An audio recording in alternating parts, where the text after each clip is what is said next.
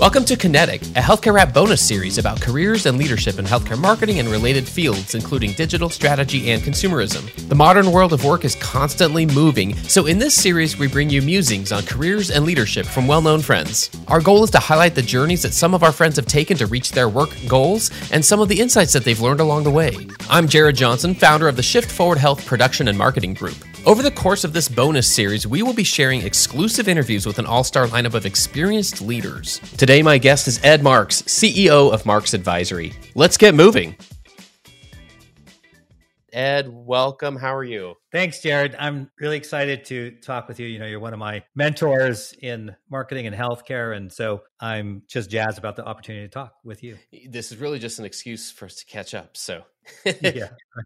as we're going to take a candid look back at your career and lessons about leadership and healthcare and health IT, you just announced a new adventure here. Maybe you can tell us a little bit about that. And then I'd love to hear how you knew it was time to make that move. Yeah, for sure. Yeah, it really happened about 5 years ago. So I had left the Cleveland clinic and I started this sort of Marx Advisory. And my plan was really to help vendors connect with the broader healthcare community in a better, more effective way, because I'd seen a lot on the other side how it doesn't work. And I thought, you know what, I could probably help a few of these vendors become true partners with select healthcare systems. So I launched about 4 or 5 years ago, and my first client, Tech Mahindra, actually after 2 months hired me straight out. So they were like, Ed, we love what you're doing. We really want you to work for us full time. And they gave me this global position, and great opportunity. So I de-risked my career a little bit and went back to the security of a big company. And so it was a great ride. I learned so much at Tech Mahindra. And then I had this opportunity to be a CEO of a consulting firm, which was very enjoyable and a great experience. But at the end of a year, I just had this itch to really do my own thing. And the founders of the firm where I was CEO, they were ready to go back and lead it themselves. So they became my first client. So I was like, hey, why don't we just kind of flip the script here? I'm going to go back and continue what I started 4 or 5 years ago, and you can be a client. So we kind of get the best of both worlds. And that's what happened. So Marx Advisory launched. I should pick an official date. Like I said, 4 or 5 years in the making, but let's just say it was May 1st. And so we've been around here over a month, and so far so good, but it's still pretty early. As people are out there thinking about not only is the grass greener, but is there a different offshoot of this path in my career that is different than what I'm doing now? Maybe it is going out and launching their own thing, or maybe it's not. Maybe it's just making a move laterally or move to a different type of organization, and they're unsure about that. How did the timing feel right? I know this is kind of like a two-parter because there was a timing the first time when this was the right time for you to make this move, and then here it comes again. As I mentioned, 4 or 5 years ago, I really wanted to do it. It's high risk and, there's comfort in status quo, but I was willing to take that risk. And then sure enough, though, as the first person came along, at my first client, as I mentioned, I went back to the security. And it's hard because there is comfort. But at the same time, when you get comfortable, I think you become less effective and less sharp. And so I really wanted that next challenge. So it's like, I need to do this. So that was one thing that was going on, Jared. The second thing is I taught my kids. I raised my kids. I have 5 kids. Raised them to be fiercely independent and to do their own thing. And so 4 out of 5 of my kids, they are self-made people. They went out there, they took risks, made stuff happen in their career. One is in music, one is in finance, one is in movies, just a wide variety. And they're always like, Dad, when are you doing this? You keep telling us you should be independent and look at our lifestyle and look what we've accomplished.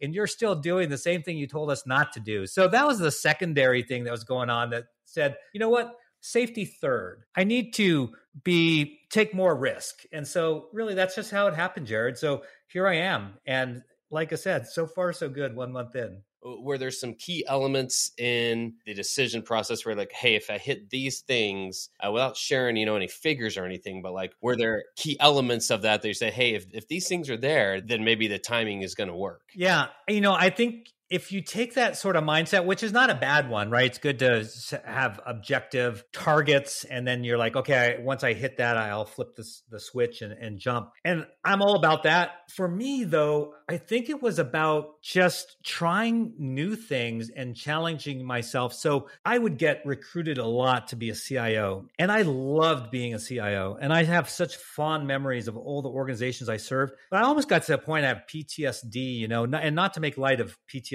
from a combat situation or others, but legitimately, the thought of jumping back in and taking the 24/7 calls, your cybersecurity, officers just called and something's gone wrong and all the patient data has been exposed, or, different things that would happen, or the network is down and, it's causing potentially patient harm. And, the things that we do as CIOs in healthcare that differentiate ourselves is that there's life and death that are at risk. And so I'd done the role for a long, long time, and I was just ready for a change. And I just didn't want that sort of lifestyle anymore. So for me, it kind of came down to sort of this lifestyle and becoming more independent. And there was some other things, Jared, that I wanted to do to express myself that, again, not in a negative way at all, but health systems didn't always seem to super appreciate. And that is things like maybe you wanted to write a book. And so there was maybe not that much support for someone writing a book, or let's just say there was something on your heart to speak about. And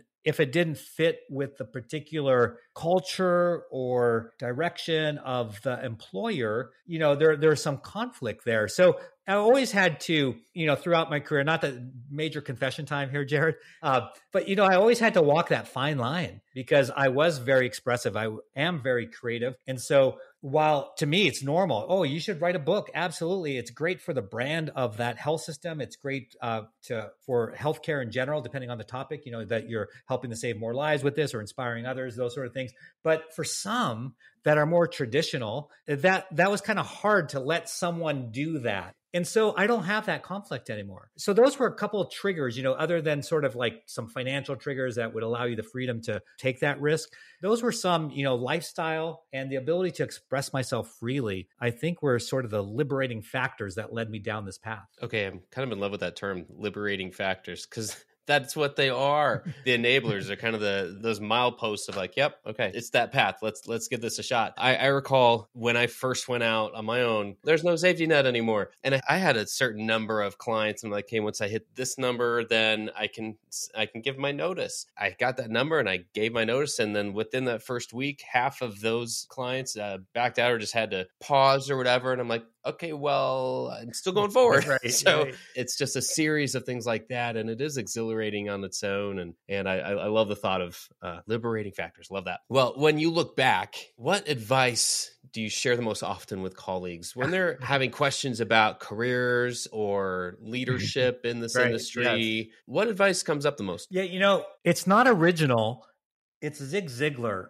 And this really impacted me when I was young in my career. And I've really, if I had to boil it down to one, because when I first thought about that question, I had 5 or 6 things jump to my mind. But if one sort of encapsulates many of those, it's this concept of attitude, not aptitude, determines altitude. I'm just this average guy and I have average intelligence and I have average grades. I mean, everything, Jared, about me is like, I'm the average. And I realized that I'm not going to be able to outsmart other people because I'm average and they're above average. But what I can excel at is my attitude. So if someone has a bad attitude and they're super smart, awesome, because I will pass them up. I use the same in sports. I'm a fairly athletic person. I have athletic pursuits is what I should say. And I'm an average athlete, but I have above average results because of my attitude. So I don't skip a workout. I don't make excuses. I have a good attitude when it comes to workouts. And I know that there's people faster than me and less body fat than me, and they're not given the same effort. So when it comes time to race day, I'm actually outperforming them. So I'm my fat little self, outrunning some of these skinny guys. So it's the same in the workplace. And I found that early on. It's like a really practical example is I had a good attitude about volunteering. So they'd ask, who wants to volunteer to lead the United Way, for IT? And here's me, the young director. I'll do it. And whereas the other smarter people, they weren't raising their hands, but who got the visibility as a result, right? And then I developed relationships, learned more about the organization. That's just one simple example. Another one would be, I remember the CIO calling out and said, who's got some ideas around customer service? We need to improve our customer service scores. And there was silence, right, around the directors. I said, I'll do it. And so I learned how to present. I remember that was one of my first major presentations. So I learned the art of presentation. And so it all comes down to attitude. But since I mentioned presentation, let me double down on one other thing that's really important. Go get trained on how to speak and communicate. So again, I'm average, and there's above average people a lot smarter, but they wouldn't go out and get that training. I did. I went to Dale Carnegie. I took the 3-day, 4-day course. I learned how to speak and present. And I'm telling you, they're smarter, but I could out-present them, or they wouldn't even present. So who gets the visibility and who gets the experience that just help make me more attractive to other organizations or other leadership opportunities? So those are two things just off the top of my head, I think, that are really important, Jared. I wonder if sometimes, I don't know if maybe I'm the only one who feels this way, but sometimes you see all who's getting laid off and it just fits this story or this narrative of the economy's in an uncertain place. So is that going to limit your options? Is that going to limit where you can go? And in my case, what clients are going to spend and what they're going to be willing to do. As a client of mine, that might be the same way people feel about new career choices or job opportunities. And yet that's only part of the story. So I know when I can look back and say there have been periods where it feels like the economy's in this uncertain place, and how is that going to affect me or some move I want to make? It just means there's patterns, like history keeps repeating itself. So some of those things change and some of them keep coming back, and we can kind of look at history that way. Are there any patterns that you've just seen in the industry, things that keep coming up over the years and you're like, okay, I've seen this before. I know how to deal with that. I've been able to deal with that. Yeah, I think you have to future-proof yourself because things will come up. Like you mentioned, if you just take technology, right? The dramatic changes we see every few years, whether it's cloud computing, e-commerce before that, virtual care more recently, under the digital transformation, of course, AI, generative AI, there's always stuff coming up. And so that's going to always continue. So I think the winners, again, aren't the smartest people, but they're people who can look into the future, see the future. And one way of doing that, I think, when we're in healthcare, is to look outside of healthcare. So you could see a lot of progress being made with generative AI a long time before we were talking about it in healthcare. And same with a lot of the other technologies. And so if you see that, if you look in other industries, what's going on, experience, patient experience, consumer experience, those sort of things. And then you can prepare yourself. So when that wave comes, you can ride on top of the wave. I'm not a big surfer or anything, but you see these waves coming, you can get crushed by the waves and get laid off and stuff like that. Or you could see that wave coming because you've studied, you're a student out there looking what's happening in other industries. And so when that wave comes, you can ride it. And I think it's the same with the other indicators from the economy that you were talking about, Jared, is don't be a victim. Try to be as proactive as you can. It's like getting new skills. Like, okay, I should probably know about AI. I mean, I've learned a lot about AI in the last year. And in years before that, we were using AI when I was at the clinic. So I was prepared for what was happening. Or virtual care is another great example, where, again, I'm hearkening back a few years, but because it's pre-pandemic, I had prepared the organization to be at 50% of all of our outpatient visits at virtual, 25% of inpatient days taken care of at home. That was pre-pandemic. So when the pandemic came, we were ready. So it's about that future proof. And again, you don't have to be a super smart person to know this. It's just an average person like myself can know this and just look ahead, just prepare yourself. And I think you'll weather the storm a lot better than those even who are smarter, but don't prepare themselves. All right, give me so much to think about here. And it's easy to come back to these, future-proof your career and don't be a victim.